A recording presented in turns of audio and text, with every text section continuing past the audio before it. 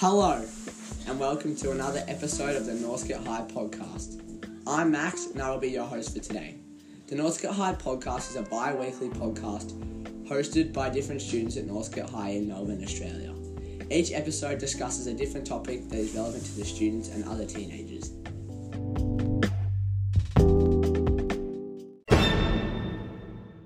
Today, we're going to be talking about sexual imagery, particularly in advertising. Talking with me today will be my classmates Sophia and Jai. Hi, I'm Jai. And I'm Sophia. So, sexual imagery. Imagine you're waiting at the doctor's office. You're bored, so you pick up a magazine and start looking through it. A couple of pages in, you come across a picture of a shirtless man. He's looking at the camera and his eyebrows are raised. But then you realize that the man is holding a bowl of salad and that the picture is actually an ad for salad dressing. Wait, but then why is he in the photo and why does he have his shirt off? This is an example of sexual imagery in advertising. So first, what is sexual imagery? Sexual images are any images that display sexual acts or other seductive behavior. They can also include less explicit sexual messages such as double meanings. So where are sexual images found? Sexual images can be found all over, but one of the places they're most common is in advertising. In advertising?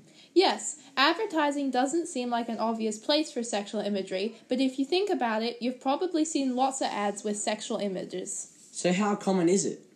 A study by the University of Georgia found that 20% of magazine ads contain sexual imagery. The imagery doesn't have to pertain to the thing being advertised, it's just used to get the reader's attention. When did sexual imagery first start being used in advertising? Sexual imagery in advertising is not a new concept, but its rates have increased in the last 30 years. Also, the level of explicitness has increased over time. For example, in the early 1900s, exposed arms and ankles of female models generated the same reaction from readers as particularly nude models today. So what effects does sexual imagery have? Is it bad? There isn't a lot of data specifically about sexual imagery in advertising, but we do know that sexual imagery that's found in other places generally has negative effects on the people viewing it. What sort of negative impacts? The most obvious impact is that people who are exposed are more sexual things. Now, you might think that this isn't necessarily a bad thing, and if you don't want to see the images, then you just shouldn't look at them. This is true for adults, but often it's parents who are concerned about their children seeing these images, which is more understandable. Another problem with sexual images is that they often include and therefore normalize gender stereotypes and unhealthy relationships. They also often casually include things like sexual assault, making it seem as like it's not a big deal. For example, a study done on US college students randomly had half the students watch a video containing stereotypical sexual images and one with no sexual images. It found the students shown the video with stereotypical sexual images were more likely to have a positive attitude about advertising and sexual relationships. So, if sexual imagery has all these negative effects, then why do companies still use sexual images in advertising? The main reason that companies use sexual imagery in their ads is that sexual images catch people's attention. People are more likely to stop and read an ad if they see it contains a sexual image, as well as recall what the ad was about after reading it. Another reason that companies use sexual images in advertising is to give themselves a sexy media presence. And if people view them as a sexy brand, then they are more likely to buy things that are from that brand because they aspire to be sexier, like the people in the ads. A good example of this is a woman's lingerie and makeup brand, Victoria's Secret. People think of that that they sell sexy products because that's how it's marketed itself.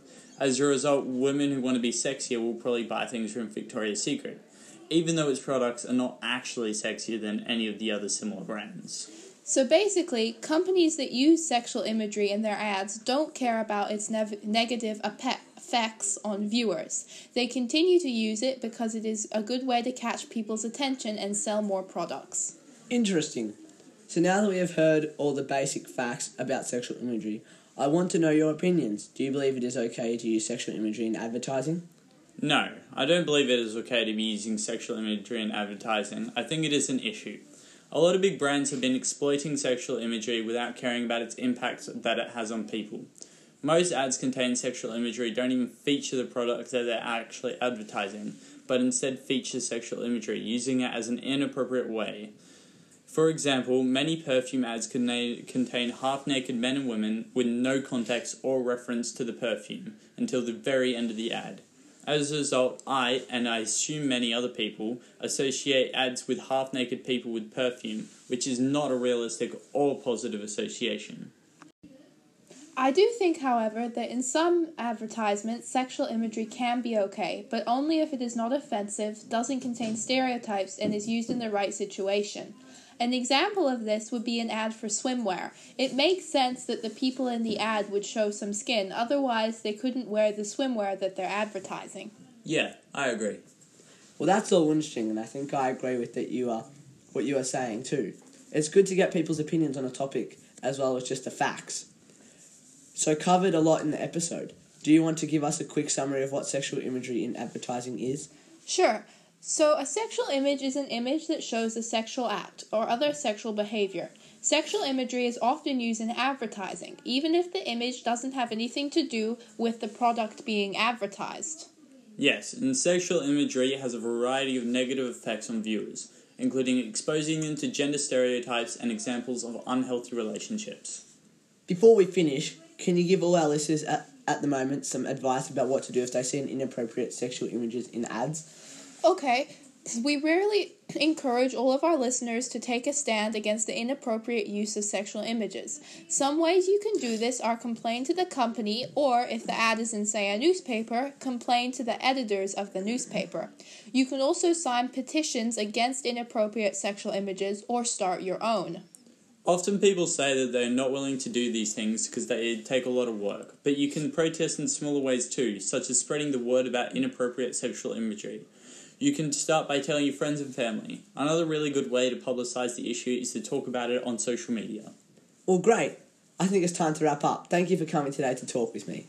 Thank you for inviting us. Thank you. Bye. Bye. Bye.